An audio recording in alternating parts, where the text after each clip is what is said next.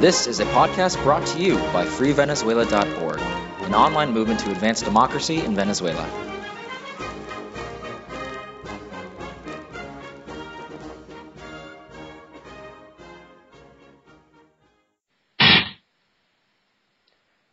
Hoy nuestro invitado es José Domingo Blanco, periodista venezolano con más de 35 años de experiencia como productor, reportero y locutor en televisión, radio y publicidad. Mejor conocido como Mingo, es analista político, actual columnista de El Universal. Today our guest is José Domingo Blanco, Venezuelan journalist with more than 35 years of experience as a producer, reporter and presenter of TV, radio and advertising. He's a political analyst, current columnist for El Universal. Gracias por acompañarnos hoy, José Domingo Blanco. Gracias a ti, Andrés. Muchas gracias por el contacto. Un placer realmente estar con ustedes. Tengo entendido que hay mucha lluvia por allá y bastante frío. Seguro. Te escuchamos bastante lejos. Si puedes acercarte un poco más al micrófono sería ideal. Ahora excelente. Estamos viviendo en Venezuela nuevamente una campaña electoral. Parece que las campañas electorales nunca se terminan. Como reportero y como analista, ¿qué tiene en particular esta campaña, si tiene algo en particular? Esta campaña pudiese haber tenido algo en particular sumamente interesante desde el punto de vista histórico para nuestro país, y es que se trata de unas elecciones municipales. Sin embargo, por el tránsito político que nos ha tocado vivir, pues se han plebiscitado y pareciese que nos vamos directo el 8 de diciembre a un nuevo encuentro entre Nicolás Maduro y Enrique Capriles. Pareciese que las elecciones fueran de manera simple otra vez entre Capriles y Maduro. Ahora, las condiciones de abril, si nos vamos al aspecto técnico, se mantienen. Entonces, ¿qué precauciones está tomando la oposición y en todo caso los medios de comunicación? Tuvimos el sábado pasado un fenómeno muy particular. Fue evidente que la falta de transmisión por medios audiovisuales de las concentraciones en las diferentes ciudades del país pues afectó la asistencia, o por lo menos así se vio desde afuera. ¿Fue así allí? Sí, tú tocas un punto neurálgico en este caso. Lamentablemente el actual régimen ha copado todos los escenarios que tienen que ver con los medios de difusión, y pues es como si no hubiese ocurrido, como si no hubiesen pasado las manifestaciones que se presentaron no solamente aquí en Caracas, sino en las principales ciudades del interior del país. Y con respecto a si la oposición se está cuidando, nuevamente por vocería de la MUD, que es la Mesa de la Unidad Democrática, entendemos que prácticamente el escenario va a ser el mismo. Ellos dicen que sí, que cada vez resguardan más, que cada vez hay más testigos, que cada vez hay más voluntarios familiares que se organizan, etcétera, etcétera. Pero ya ese discurso lo hemos escuchado en anteriores oportunidades, pues, ¿no? Vamos a ver qué ocurre, porque hay rumores que indican que incluso se evalúa la posibilidad, tanto por parte del gobierno como de la oposición, de una suspensión de las elecciones del 8 de diciembre. ¿Qué justificaría esta suspensión para ambos bandos? ¿Cuáles serían los argumentos que se estarían manejando en este momento? Se manejan argumentos, Andrés, de toda índole. Es una pregunta sumamente interesante que nos podemos hacer en estos momentos todos los venezolanos: ¿a quién beneficia y a quién perjudica, o quién promueve una suspensión de elecciones y cómo se daría? Hemos estado observando últimamente focos de protestas, de violencia, que no están siendo controlados por los cuerpos de seguridad. Ayer concretamente en el CCCT, y por esta política de Maduro y la gente que lo acompaña, de, entre comillas, ahora con una ley habilitante de luchar contra la corrupción, pues ha habido todo lo que ellos llaman una estructura de precios justos, una lucha, una cacería contra los especuladores, y la gente ha estado protestando primeramente en los supermercados, en los abastos, por la falta de los productos elementales, pues, ¿no? Como lo son el azúcar, el aceite, todos los productos de la dieta básica. Pero fíjate que es interesante, y me puedo detener aquí solamente un minuto. Adelante, adelante. Esta mañana estaba sacando una media de las principales empresas encuestadoras sobre la evaluación de Maduro, y todas las medidas económicas coinciden con una muy mala evaluación del gobierno de Maduro. Y por ejemplo, los principales problemas que tienen acogotado al país en general, y esto sin ningún color político, pues pasan hasta de un 50%, por ejemplo, en aspectos como el desabastecimiento, como la inflación, como la inseguridad. El principal responsable de cada uno de estos problemas, pasando de un 50%, le echan la culpa al presidente Maduro y al gobierno de Nicolás Maduro. Entonces el clima está realmente enrarecido. Te puedo contar una que no sé si Bueno, ubicarlo el clima dentro está del plan. enrarecido, enrarecido en Venezuela ya por los últimos 15 años, más o menos, ¿no? Porque No, por supuesto, pero ajá, fíjate, te comparto contigo un dato ajá, específico. La presidenta del Consejo Nacional Electoral, Tibisay Lucena, al sitio donde ella personalmente encarga la comida para este tipo de eventos, llamó el sábado para decirle al sitio de comida que le mandaran 250 platos de paella con sus respectivos contornos, con jugo, con agua, etcétera, etcétera, calculando para 250 personas. Y la gente de ese puesto de comida, de esa venta de comida, le dijo, bueno, señora Tibisay, vamos de una vez a que nos adelante el pedido para el 8 de diciembre. Y ella dijo, no, es probable que todavía no tenga seguro ser pedido porque el clima está completamente oscuro. No tengo seguridad de hacerles pedido para el 8 de diciembre. Asimismo lo digo y lo comparto íntimamente contigo. Este es un dato muy fidedigno que estoy compartiendo con tu auditorio allá en Free Venezuela y contigo. gracias. Ahora, referías hace unos minutos un incidente en el CCT, ¿a qué te referías? Ayer hubo un incidente en el CCCT un poco extraño porque estaban los fiscales eh, evaluando a una tienda de instrumentos musicales. Fíjate que se trataba de una tienda que no era un supermercado, no vendían aceite, ni harina, ni azúcar, ni ninguna, ni papel toalé, por ejemplo. Y Ajá. entonces la gente comenzó afuera, la gente, los transeúntes del centro comercial, comenzaron a protestar la inspección que estaban haciendo y les gritaban desde afuera, no se metan con ellos porque no nos interesan los instrumentos musicales, lo que necesitamos es azúcar, lo que necesitamos es huevo, lo que necesitamos es harina de pan. Sin embargo, había, ya que tú hablabas de los medios, del oficialismo, había una reportera vestida de rojo cubriendo el evento y la empezaron a insultar y ella a su vez también repetía los insultos para la gente que estaba afuera, que se estaba metiendo con ella.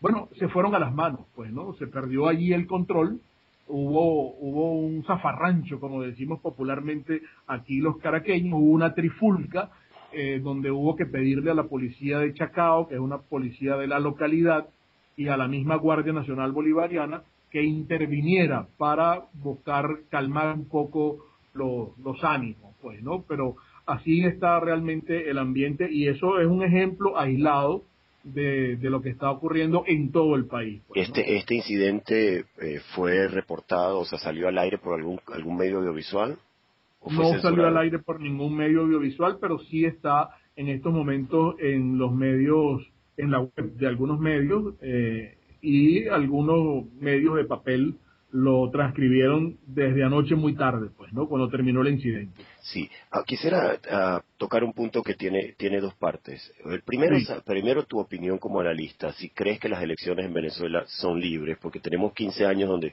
prácticamente hay una elección cada año y medio, y esa es una de las grandes cartas que ofrece el oficialismo para demostrar que es democrático o demócrata ante el mundo. Entonces, la primera parte de la pregunta sería si las elecciones en Venezuela son libres, según José Domingo Blanco, y la segunda parte es, en este panorama, ¿Cómo percibir unas elecciones sin medios audiovisuales abiertos? Bueno, en la pregunta tuya, de alguna manera, está intrínseca la respuesta. Primeramente, si las elecciones son libres, pues son difícilmente libres cuando tú tienes un Consejo Nacional Electoral que sus 5 rectores, 4 de esos rectores, que precisamente son damas, por cierto, son empleadas del gobierno. Cuando digo que son empleadas del gobierno es porque dentro de su hoja de vida tú puedes observar que trabajaron para el PSV, incluso sus familiares, y Sí. son rectores principales. De hecho, 3 tienen el periodo vencido y no se le ha parado, como decimos aquí también coloquialmente, a lo que dicta la Constitución, y no se han nombrado ni se han elegido nuevos rectores del Consejo Nacional Electoral. Entonces difícilmente pueden ser libres cuando son fichas del gobierno, que lo fueron durante el periodo, durante la era de Hugo Chávez, y ahora del hijo de Chávez, que se dice a sí mismo Nicolás Maduro. Y la otra parte de la pregunta que me hacías, ¿cuál es? Sí, si en el 14 de abril, el 7 de octubre se denunciaron abusos y se denunciaron que las elecciones, se hicieron casos de fraude en las elecciones y había televisión abierta para hacer eso, ¿cómo enfrentar unas elecciones donde no va a haber esa posibilidad? No va a haber medios audiovisuales abiertos reportando cualquier denuncia que la ciudadanía o la oposición haga sobre malas conductas o malas actitudes en mesas electorales. ¿Cómo prevén, cómo prever ese tipo de situaciones cuando no va a haber quien los denuncie? Evidentemente, tú mismo lo estás respondiendo de alguna manera. Vamos a una contienda electoral, pues más desvalidos, si a ver vamos, menos desprotegidos, menos protegidos en este caso. Claro, evidentemente están las redes sociales, ¿verdad? Están los canales que aquí de manera incipiente están apareciendo por internet. Por ejemplo, en el caso de EUTV, le ha tocado cubrir los eventos de la oposición, que antes lo hacía Globovisión. En los últimos tiempos ya no es así, ya por televisión abierta no hay de ninguna manera eh, eh, cobertura, se le da cobertura a ninguno de los actos de la oposición. Eso te dice aquí el mensaje que uno de las fichas de Chávez y que ahora es de Maduro mencionó, que íbamos a la hegemonía comunicacional. Eso lo estamos viendo paso a paso, para algunos sin prisa pero sin pausa, pero para otros ha sido de manera avasallante. Se han adueñado de todos los medios, sobre todo audiovisuales, pero también yo no dejaría de lado los medios impresos, y no estoy hablando únicamente del Correo del Orinoco ni del diario Vea. Hablo de presiones de toda índole desde el punto de vista impositivas, de amenazas a los patrocinantes, a los anunciantes, a las agencias de publicidad, para que no pauten sus anuncios, su publicidad abierta en ninguno de esos medios, so pena de que sean completamente perseguidos por el régimen de Maduro, hijo de Chávez, pues, ¿no? Ahora se están... Vamos a una contienda electoral. Sí, dime. No, sí, adelante. Vamos a una contienda electoral, caramba, bien disminuido desde el punto de vista de la oposición. Si, la oposición es completamente... entonces, lo que yo te mencionaba de la tesis de la probabilidad de la suspensión de elecciones, una parte, si el gobierno para suspender un acto electoral de esta naturaleza es porque se sabe perdido. En el caso de la oposición, pues evidentemente le conviene que haya elecciones. Al mismo tiempo le convendría, dentro del concierto de países, a el gobierno de Nicolás Maduro que haya elecciones, porque ellos se llenan la boca diciendo, no, si es que en estos 15 años en el gobierno de Chávez y con Nicolás Maduro ha habido casi 20 actos electorales, pues, ¿no? ¿Qué país más democrático que este? Claro, pero cuando tú tienes el control total de todos los poderes, aquí no hay independencia de poderes, no solamente del poder electoral, aquí ni se hable de la Asamblea Nacional, es una burla. Hay gente incluso que se pregunta en la calle de qué sirve que haya 70 diputados, 68 diputados de la oposición. cuando se burlan completamente y hacen absolutamente lo que les da la gana, por un mandato incluso de arriba, pues, ¿no? Sí. El Tribunal Supremo de Justicia hace poco acaba de recibir a la plana mayor del Tribunal Supremo de Cuba, porque desde allá es que viene el guión, desde allá es que viene el mandato, desde allá es que vienen las órdenes, pues, ¿no? Sí. Entonces, ¿qué te puedo decir? Todo esto es un maquillaje que estamos viviendo de, de, de un autoritarismo que cada vez se quita más el disfraz, que cada vez ante el mundo y ante los propios venezolanos está quedando completamente desnudo, pues, ¿no? Sí, hay que recordarle a nuestros oyentes, tanto a los venezolanos como a los extranjeros que nos siguen, que en el 2010, en estas elecciones, en las elecciones parlamentarias, la oposición sacó más votos y sin embargo terminó con menos curules. O sea, esa es la manera como se hacen elecciones en Venezuela. Estamos celebrando, bueno, no celebrando, pero se llega ya a 21 años de la intentona del 27 de noviembre del 92, que fue la segunda que se dio en ese año, y que fue mucho más cruenta y mucho más sangrienta, mejor dicho, que la del 4 de febrero.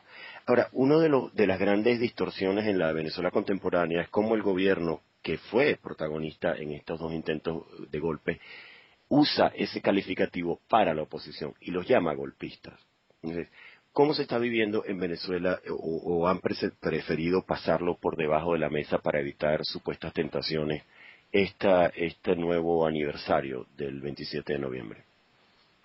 Fíjate, Andrés, ese es un tema sumamente interesante. Nosotros lo hemos evaluado y lo hemos analizado, nos ha tocado como periodistas, lo vivimos en su momento en carne propia. Hacíamos un ejercicio, algunos colegas, en estos momentos, la misma memoria frágil que tenemos los venezolanos para muchos eventos, hace que confundamos situaciones que se presentaron el 4 de febrero de ese mismo año, con la situación del 27 de noviembre, que hoy se están cumpliendo 21 años que ocurrieron, e incluso con el mismo Caracazo, cuando era Carlos Andrés Pérez, que estaba arrancando en el año 89 el gobierno de Carlos Andrés Pérez. Hay situaciones que, sin embargo, pues la historia y uno como periodista está obligado a hurgar en ella. Pero déjame decirte que hay cosas todavía que se presentan como muy confusas en esa oportunidad.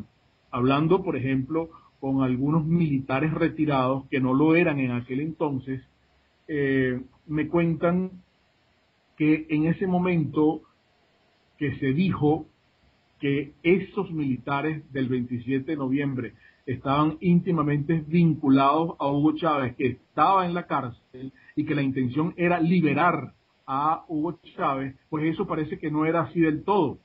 Y de allí viene una confusión porque los militares que actuaron para el 27 de noviembre habían grabado un video que debía circular en los medios de comunicación cuando incluso toman el Canal 8. Y resulta que llegaron a poner otro video en donde sale la voz de Hugo Chávez y una fotografía de Hugo Chávez que estaba preso en la cárcel. Es decir, todas estas confusiones se agolpan, y uno trata de indagar y de buscar, y lo cierto del caso es que también la lista de civiles implicados en esa otra intentona para derrocar al gobierno de Carlos Andrés Pérez de entonces crece y crece y crece más, como por ejemplo se habla de personas como José Vicente Rangel, como Arturo Villar Pietri, como Miguel Ángel Burelli Rivas y otros cuantos más que están en una lista, pues, ¿no? Lo cierto del caso es que en aquel entonces vale la pena recordar que Pérez estaba bastante golpeado, quedó bastante golpeado del 4 de febrero, y con una tosudez impresionante se negaba Carlos Andrés Pérez a buscar un giro en su política. Se le había solicitado la renuncia ante la Corte Suprema de Justicia de aquel entonces en tres oportunidades antes que sucediera lo del 27 de noviembre, y con las jugarretas de la política se menciona mucho que los propios compañeros de Pérez de Acción Democrática eran los que les estaban poniendo las trabas al propio Pérez, pues, ¿no? Porque Pérez decidió hacer un gobierno gobernar sin sus compañeros de Acción Democrática. Pérez, yo no sé si olfateaba de alguna manera el hastío que había en la población de esa dictadura de partidos que operó antes de Hugo Chávez, comandadas principalmente por Acción Democrática y COPEI, y quiso fungir como una especie de tercera opción, pero no lo logró del todo, porque él fue electo gracias a los votos de Acción Democrática, e inmediatamente rompe con Acción Democrática cuando coloca en su gabinete personas que no eran y que no militaban dentro de Acción Democrática. Allí viene realmente una ruptura interesante que después Caldera lo capitaliza, porque fíjate que Caldera se adelanta un poco a ese pensamiento de Pérez, rompe con COPEI y gana las elecciones como un chiripero, fungiendo como una especie de tercera vía en este caso, pues, ¿no? Seguro. Pues bueno. Y al mismo tiempo también, disculpa que te interrumpa, para seguir en la continuidad, el que sí realmente capitaliza todo esto es Hugo Chávez, que rompe con toda la estructura, por lo menos desde el punto de vista de discurso, por lo menos desde el punto de vista de imagen, rompe con la estructura, rompe con los esquemas de la vieja política y de la vieja forma de hacer política, y los tilda de corruptos, y dice que va a freír la cabeza de muchos de ellos en aceite, etcétera, etcétera. Aquí hubo una organización que se llamó la COPRE, y que en su momento hizo sonar bastantes campanadas para que la dirigencia política antes de Chávez cambiara de rumbo, y no lo hizo. Pues sin duda que ese tema habría que ahondarlo quizás en un libro, en una investigación, porque ha pasado tantas cosas en Venezuela en los últimos 20 años que aún el que quiera mantenerse al día o el que quiera hacer gala de su mejor memoria, pues tiene problemas, tiene dificultades para recordar tantas cosas que han sucedido en Venezuela en las últimas décadas. Ahora, ayer casualmente se entregó el Comité de Protección para Periodistas, entregó sus premios anuales acá en Nueva York, y la periodista ecuatoriana Janet Inostroza, presentadora de televisión, recibió el premio por la región. Ella contaba el caso de su programa y en particular de Teleamazonas, y el caso es prácticamente el mismo que está viviendo Globovisión, y ella dice sí, que en Ecuador el gobierno está copiando la misma receta represiva de Venezuela. Ahora me llama la atención, ella hablaba de que Venezuela vive un caos próximo a explotar. ¿Comparte José Domingo Blanco esa opinión?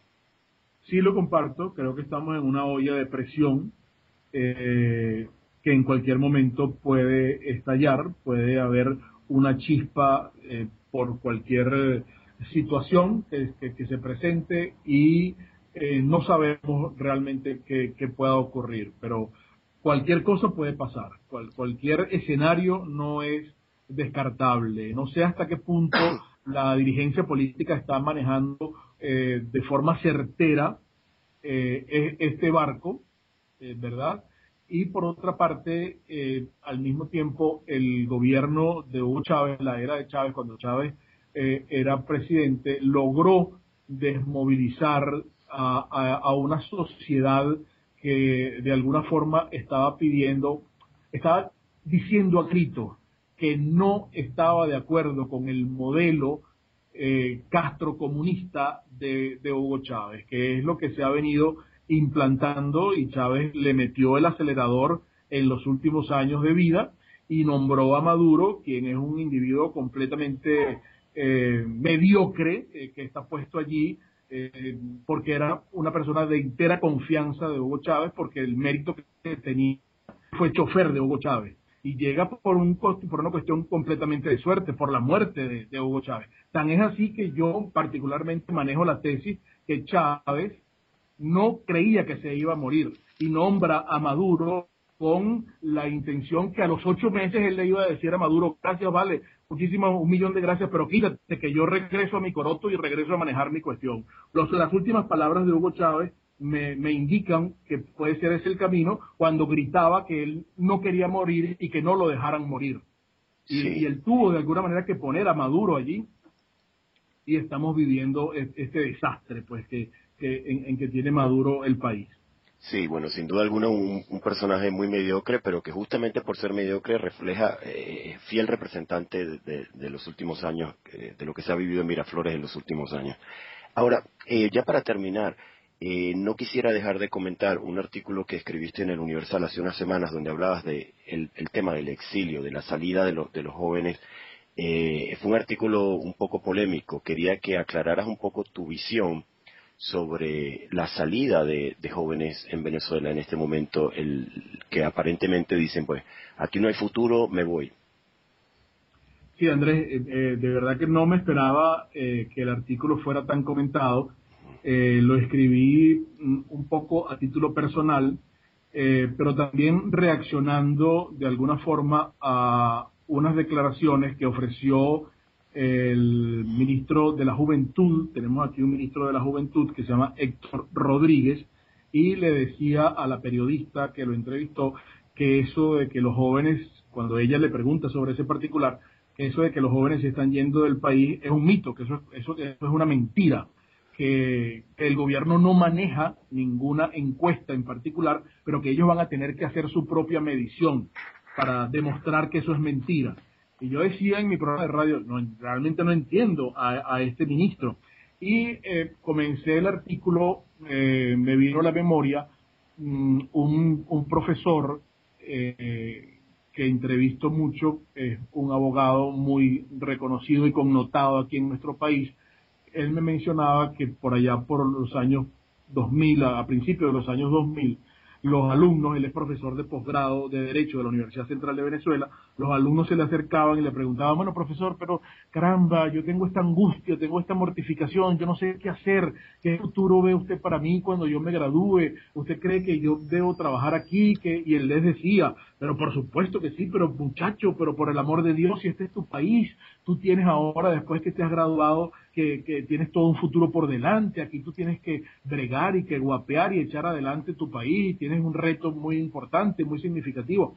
Y entonces me decía que hoy en día, cuando todavía hay alumnos que se le acercan y le preguntan, profesor, y él les dice que caramba, no se pueden inmolar por lo que está ocurriendo en el país, y que si tienen alguna oportunidad realmente de irse, y es una postura sumamente triste y una postura sumamente dolorosa, me lo comunicaba así el profesor. Yo traté de traslucirlo de esa manera en el artículo, pues él tiene que decirles que prefiere que se vayan. En mi caso particular me tocó vivirlo con una hija, con mi hija mayor, que está en Dallas. Ella quiso irse, pues, y bueno, está allá y está ejerciendo periodismo. Se graduó el año pasado, en diciembre del año pasado, y ya, bueno, de manera incipiente como que está bien encaminada, pues, ¿no? Pero es muy doloroso y es muy triste, porque incluso hablando de encuestas, ya que el ministro decía que van a tener que hacer su propia encuesta, yo en el artículo le mencionaba que no hace falta una gran encuesta, porque nosotros los venezolanos en el día a día, en nuestra cotidianidad, podemos hacer nuestra particular encuesta y nuestro particular sondeo. Cada vez nos encontramos con compañeritos de nuestros hijos que nos dicen, caramba, papá, ya fulanito y mengano no van a estar el año que viene con nosotros. Pero no puede ser, hija, ¿qué pasó? No, es que los papás se van para Canadá. Y le preguntas a la conserje, mire, ¿qué pasó con el vecino del octavo piso? No, ese se fue a vivir en Canadá, ya es que agarró sus macundales, como decimos aquí los caraqueños, y se fue, y eso es todos los días, y eso es a cada rato. Entonces no me pueden decir, y las cifras no mienten, porque también hay gente de páginas de internet que evalúan permanentemente y que ayudan y que asisten a las personas que se quieren ir, tanto jóvenes como con oportunidades, buscando oportunidades laborales, oportunidades de trabajo, pues, ¿no? Es algo realmente patético y es algo que no se puede tapar el sol con un dedo. Es una realidad del tamaño del Ávila que tenemos aquí. Ciertamente, pues gracias por acompañarnos, José Domingo Blanco. Mi nombre es Andrés Correa y gracias a ustedes por escucharnos. Thank you for joining us today, José Domingo Blanco. My name is Andrés Correa and thank you for listening. Gracias, Andrés, a ustedes también, la gente de Free Venezuela. Gracias.